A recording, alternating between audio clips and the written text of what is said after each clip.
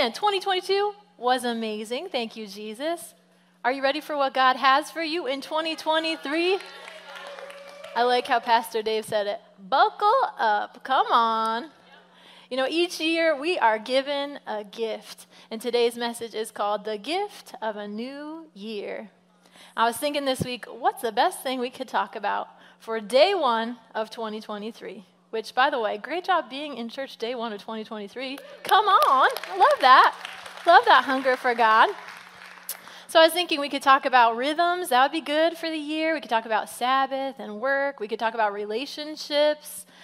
We could talk about a rule of life. There are like a lot of good things. We could do 3 keys for success, for hitting your goals. But there's one thing. Everybody say one thing. One thing that can change our lives. And that's what we're going to talk about today. I was thinking about this one thing, and it's like this big epic thing, like in Avengers Endgame, when Tony Stark asked Doctor Strange, what are the chances of survival against Thanos? You guys know what I'm talking about? And Doctor Strange, he holds up one shaky finger. He's like, one thing. In Luke 10:38, Jesus and his disciples are traveling from town to town. Now, as they went on their way, it says, he entered a certain village where a woman named Martha welcomed him into her home. She had a sister named Mary who sat at the Lord's feet and listened to what he was saying. But Martha was distracted by her many tasks. So she came to him and asked, Lord, do you not care that my sister has left me to do all the work by myself? Tell her to help me. But the Lord answered her, Martha, Martha, you are worried and distracted by many things. There is need of only one thing. Mary has chosen the better part, which will not be taken away from her. So we got Martha, and she's like, Jesus, come to my house. And so he comes to her house. She's like, yes, this is amazing. Jesus is going to be at my house. Oh, shoot, I got to go home and clean really quick and put away the kids' toys. You know, I got to make the vacuum lines on the carpet. Oh, and also I need to cook dinner. I wonder how Jesus likes his steak. Man, there's so much to do. Martha is probably a bit of a perfectionist. How many of us are perfectionists in the room? I love the people being so vulnerable on the video, sharing their stories. Come on. You know, Martha's probably a firstborn. She's like, everything has to be perfect for Jesus. He's Jesus. And then there's Martha's sister, Mary, and she's more of a free spirit. Any free spirits here? She's probably second-born. She's like, it's Jesus in our house. And I don't want to miss what he's saying. So she sits right down at his feet. She probably takes out her journal, and she's like, this is amazing. And in their culture, women weren't allowed to learn from rabbis. So what she was doing was not the right thing. Like, she should have been in the kitchen. And Martha says, Jesus, this isn't fair. Tell her to help me. Don't you care? I'm doing the right thing here. But Jesus says, you are worried and distracted by many things. They're not bad things. In fact, they're good things. But you only need one thing. You'll always have stuff to do. But there is a better part. Jesus says, I'm waiting to meet with you. I'm waiting to meet with you, people of hope. So Martha, she could be making a great dinner, but if she doesn't put Jesus first, the one thing first, then if her dinner turns out amazing, she's going to put all her identity in that and be like, oh, I'm awesome because I cook good. Or if she burns dinner, she's going to put her identity in that and be like, I'm a failure. Oh my gosh, I messed up dinner. Everybody's like spitting out their food at the table. It's terrible. But if you put it in its proper perspective, if you put Jesus first, then your identity is resting in him. Jesus gave his life on the cross so that we can trust him. And when we trust him, his blood cleans out anything in us that can't be in God's presence, in his holy presence. And then when we're cleaned out, he fills us with his Holy Spirit. It's like we welcome him into our home. The Bible says he makes his home in us. It's just like Martha welcomed Jesus into her home. But unlike Martha, he's not going anywhere. He moves in permanently. You're not a motel room for him to stop by every now and then. You are a walking, talking, living, breathing temple of the Holy Spirit. And I think that's so exciting. When he was first in my home, in my temple, I spent so much time getting to know him. Like, Jesus, you're here. I was like Mary. I was enthralled by him, worshiping him, spending time reading about him, getting to know, who I am because of him. I felt like Peter. He said to Jesus, where else can I go and what else can I do? You hold the keys to life. You have everything, Jesus. I love you. I want to be with you. And then I got distracted, a little bit like Martha. Distraction is the enemy of the Holy Spirit. I got distracted by tasks and life demands of my time and some good things that were to serve Jesus. But when you start doing for God without being with God, you get frustrated and you get tired and you get burnt out on religion and you put your identity in dead works and what the Bible calls filthy rags in what you do, and you feel restless and insecure and empty. Jesus says only one thing is needed. But most of us don't actually believe it, because if we really believed it, we would do it. Subconsciously, we read that and we're like, yeah, Jesus, there is actually more than one thing. Like, have you seen my to-do list? I'll do all the things, and then I will spend time with you, like a little reward, cherry on top. After I accomplish my goals, after I finish that project, after I clean the house, after I work out, after I eat, after work, after school, after I hang out with my family, I'll give you whatever time I have left. Might be a lot of time, I don't know. I was reading this week about George Mueller, and he lived in England in the 1800s, and he ran 5 orphanages with 10,000 orphans, which is crazy if you think about it. I mean, how did they even communicate? They didn't have phones or texting or email or anything. How did he run all those orphanages? How did he serve all those kids? I mean, obviously the answer is with God's help, but I love it because he is quoted as saying, I make time to spend with God every day. And there's a story of him talking to this one guy who works 14 hours a day at another job, and he's like, man, you need to stop doing that. Like, it's not healthy for your marriage, it's not healthy for your family, and it's not good for your relationship with God. And the guy's like, listen, I can't. I have to work 14 hours to feed my family. And as the man walked away, Mueller said, he doesn't believe if he gives time to God's word first, that God will take care of his needs. He doesn't believe in the one thing. I would say I'm probably like that man more often than I would like to admit it. I think if I can work harder and invest more time, then I'll finish everything, and then I find my identity in what I produce, and that's religion, and it leaves me stressed. And Jesus has a better way. He says, sit down at my feet like Mary, rest in my presence, keep your eyes focused on me, and receive my unmerited favor. Keep company with me. You'll learn how to live freely and lightly. We cannot add an hour to our day. Have you tried? You can't do it. But we can invest time with the one who redeems time. He says only one thing is needed. One thing will remain. One thing cannot be taken away from you, when everything else in life can. If you look back over this year, I'm sure you've got some big things that you're celebrating, life milestones, really good things. And there's probably some heartaches, some hard things that you remember. And I was reading people's Facebook posts yesterday just about how their paragraph of their year and just celebrating with them. Like, that's so cool. But as I looked at each of those paragraphs, we left out all the daily distractions. We leave out the things that we spend time worrying about, things that we might have spent a lot of time worrying about, because even though those things were big at the time, they're so temporary. But our relationship with God, that's what remains. Our relationship with Him is what matters most. It's the one thing that gives our lives meaning. It's the one foundation that is firm. It supports all the other life things. It's the one thing that satisfies your thirst.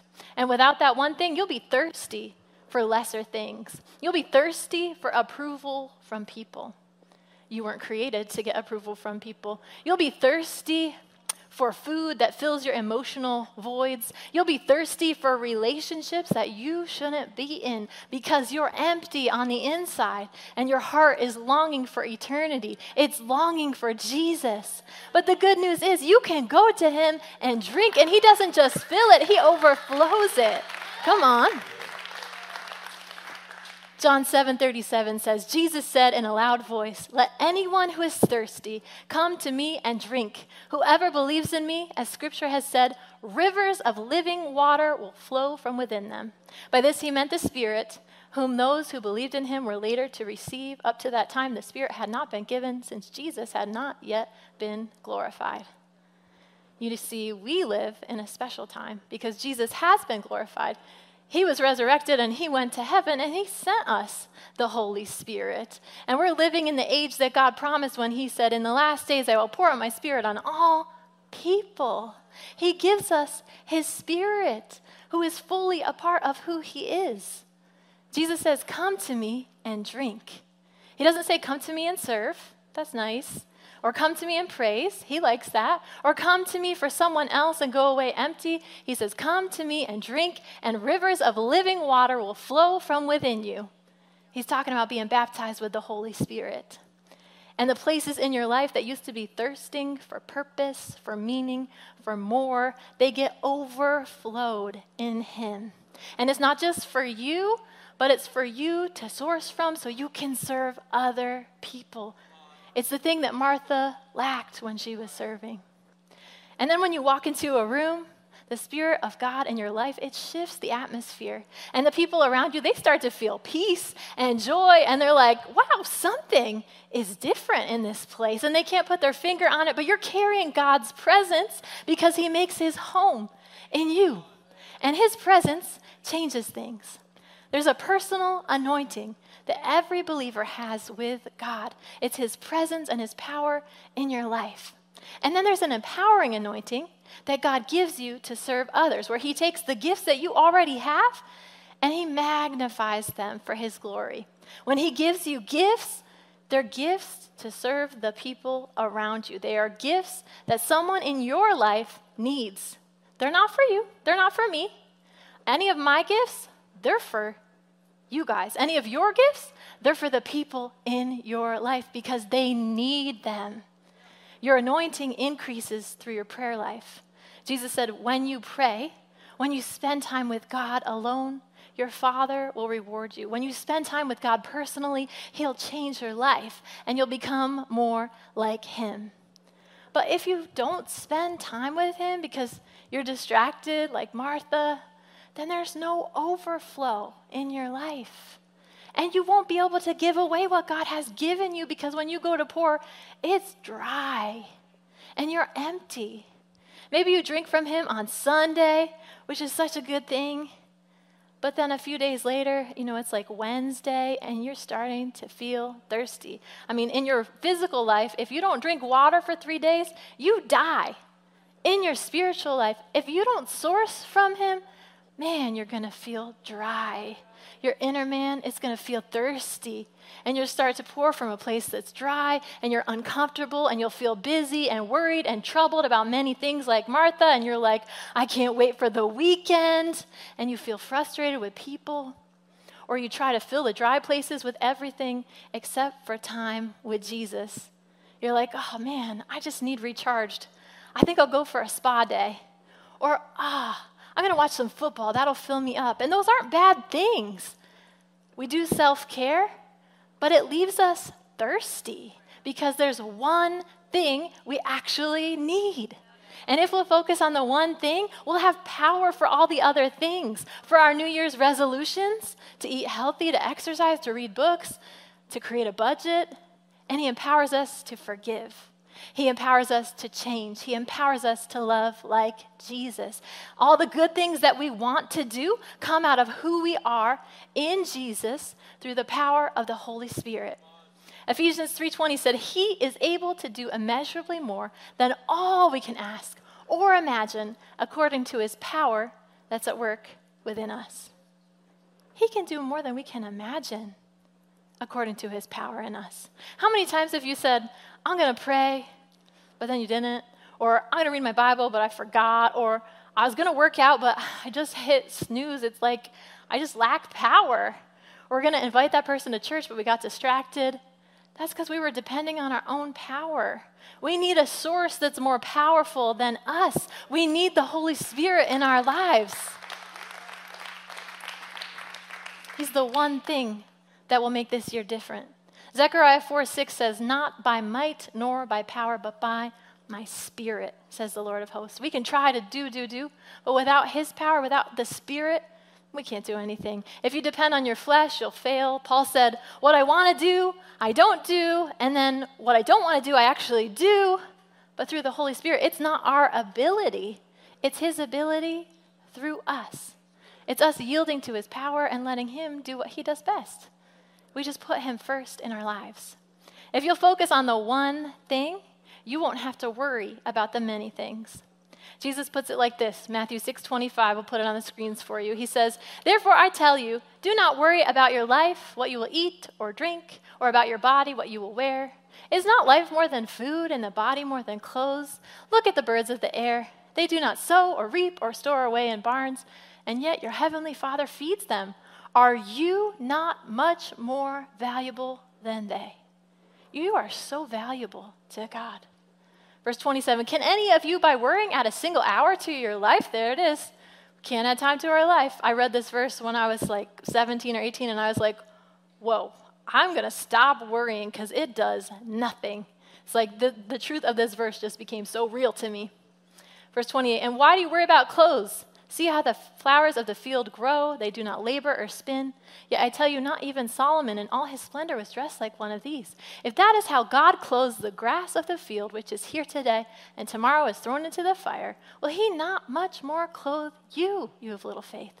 So do not worry, saying, what shall we eat? Or what shall we drink? Or what shall we wear? Or what goals shall we make in 2023? For people who don't know God run after all these things, and your heavenly Father knows that you need them. But seek first his kingdom and his righteousness, and all these things will be given to you as well." One thing, seek God first. He doesn't say don't seek food or don't seek clothes. You need clothes. If you don't have clothes, you'll be naked, and that's not good. He says when you seek God first, all these other things will be given to you. It's like Martha and Mary. Not that you shouldn't make dinner like Martha. We need to eat. But he said Mary chose the better part. Mary got to sit at the feet of Jesus. Technically, Jesus is in heaven right now. He sits at the right hand of the Father. So what does that mean for us? Well, Jesus sent us the person of the Holy Spirit. He's the part of God who is all around you. And if you've trusted in Jesus, he's in you. He is no less God than Jesus. He's no less God than God the Father. He's the voice of God who speaks to you. He's the power of God in your life. God is 3 in 1. Father, God, who created everything, Son, Jesus, and the Holy Spirit. 2 Corinthians 13:14 says, "The amazing grace of the Master Jesus Christ, the extravagant love of God, the intimate friendship of the Holy Spirit be with all of you." It says, the grace of Jesus be with you. That's from Jesus dying on the cross for you. It says, the love of God be with you. That love is what God sent by sending his son Jesus for us. And then it says, the intimate friendship of the Holy Spirit be with you. So the cross and the love of God, those things refer to what he's already done, but the Holy Spirit is now for our present. God doesn't expect you to do life by yourself. He freely gives the Holy Spirit to everyone who asks, just like he loved us so much, he gave Jesus for us. The Holy Spirit is the Spirit of God the Father, and he's the Spirit of God the Son. And he wants to have an intimate friendship with us. That's so cool. He wants to share his heart with you. He wants you to share your heart with him. He wants you to talk to him right where you're at. Things you need to process. He wants to help you with those. Things you're excited about. Things you're worried about. Things you're mad about. He wants to spend time with you and bring you closer to Jesus. The Holy Spirit always points to Jesus. It's like being married. You know, you have an intimate friendship with your spouse. My husband Jay and I have been married almost 16 years. It'll be 16 this May. Yeah. And we have an intimate friendship. You know, we share our hearts with each other. We enjoy the blessings of being married. We spend time together.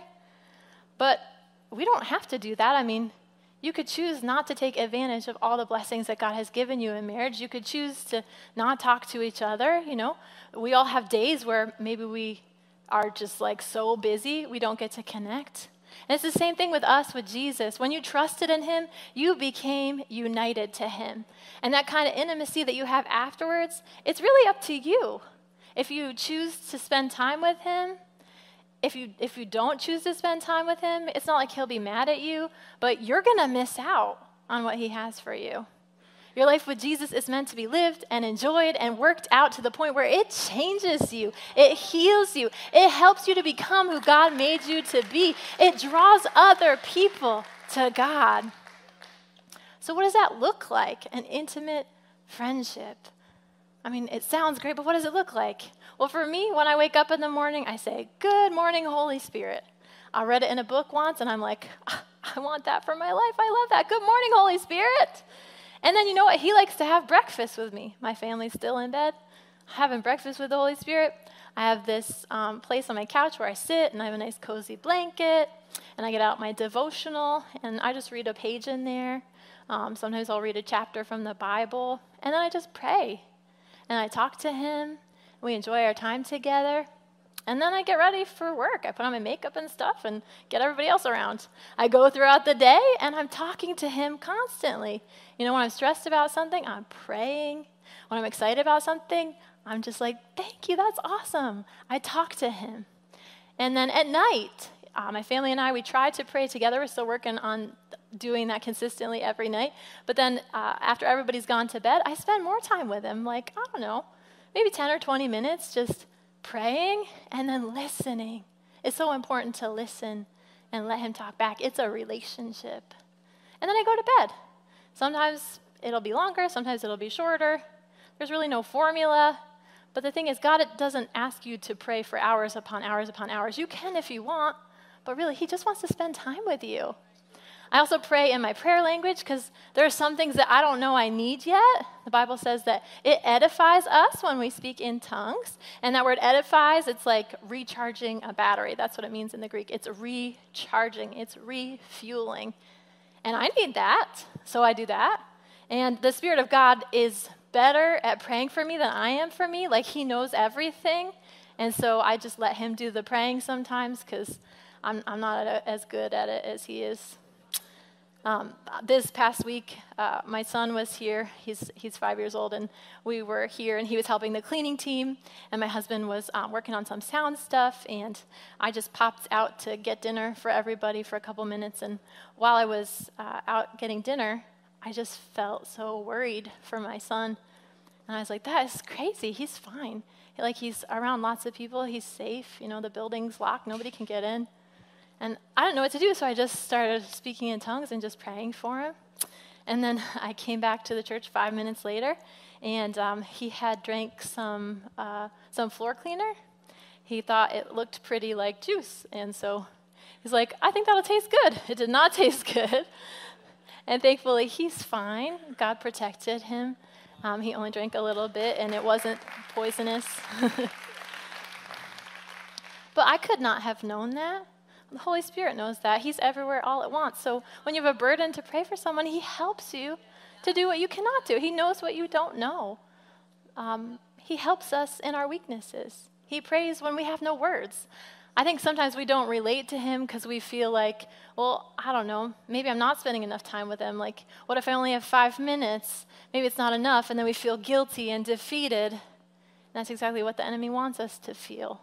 Because God loves spending time with you, and guilt and shame and condemnation, they're not from him. So anytime you feel that, remember, it's from the enemy. Spend time with God. He loves to spend time with you.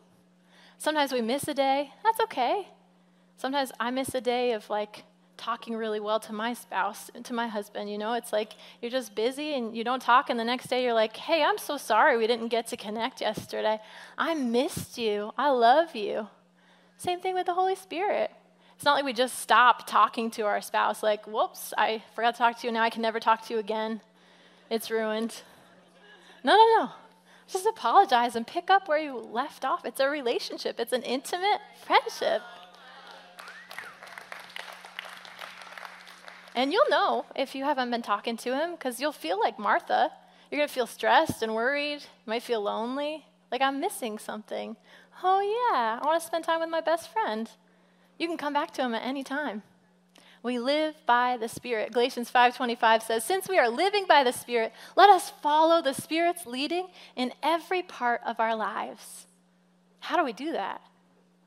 We just get to know his voice. He's the still, small voice that you hear when you're about to fall asleep. He's the one that reminds you, hey, I want to hang out with you. Have you prayed today? Have you read your Bible? Have you spent time with me today?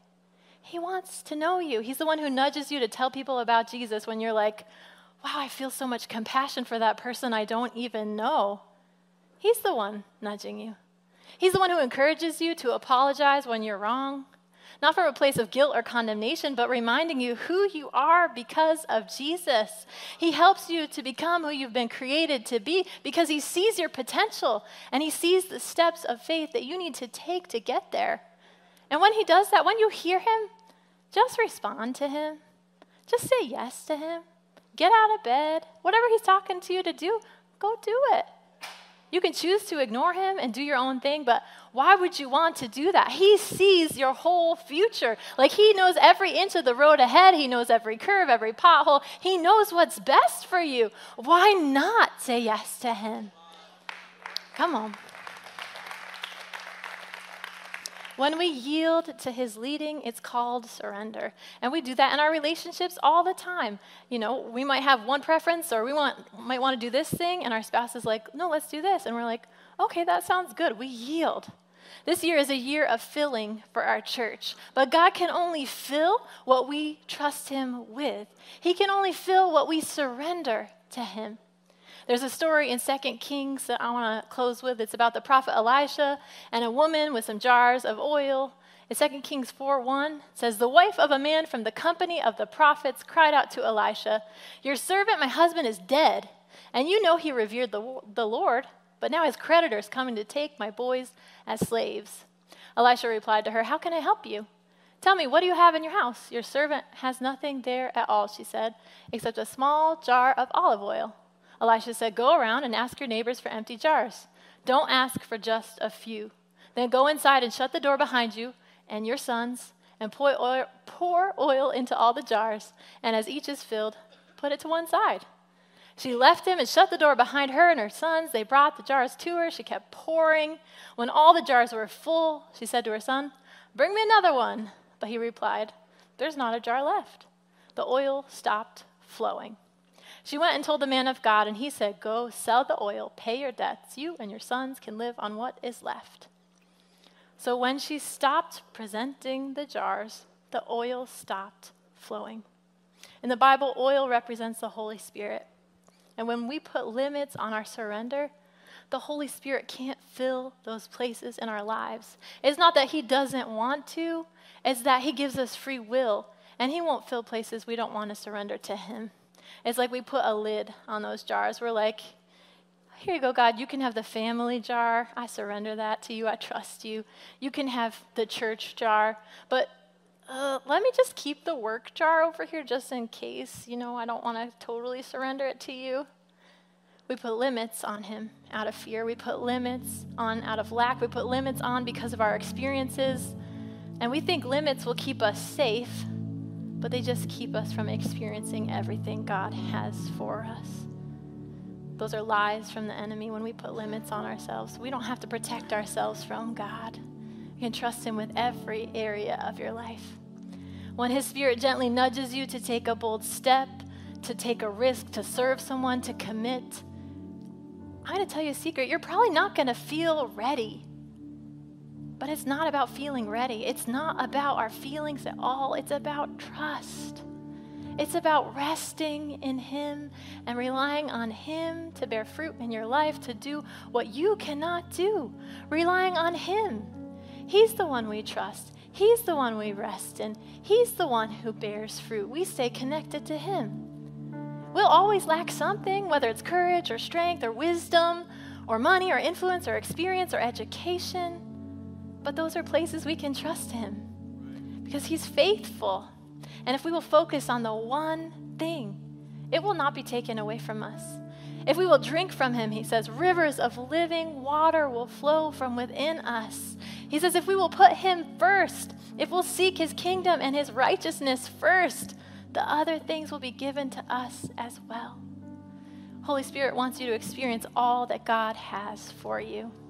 It's like that big bag of gifts we've been talking about during this Crafted series. You know, you wake up on Christmas morning and this bag from God is under your Christmas tree and it's full of presents with your name on it. And you open salvation and you're like, thank you, Jesus. But there are more gifts available to you. But it's up to you to receive them and unwrap them. 1 Corinthians 2:12 says, God has actually given us his Spirit to tell us about the wonderful free gifts of grace and blessing that God has given us. His Spirit tells us about what he's given us. I don't want to miss out on any of those gifts. I don't want the people around me to miss out on anything that God has for them. I love the book Fresh Wind and Fresh Fire by Jim Cymbala. I read it when I was a teenager and it changed my life. One of the things he said was, I despaired at the thought of my life passing me by without God moving mightily in our behalf. We are not here to do religion or have a dead church. We're here for God to use us to change our city. We're here to be a city on a hill that shines so brightly that people are drawn to hear about Jesus because he's the only hope for humanity. Without him, the people that we love and care about, the Bible says they're lost. They're missing out on the one thing that will change their lives. But in order for them to get it, we have to get it. One thing.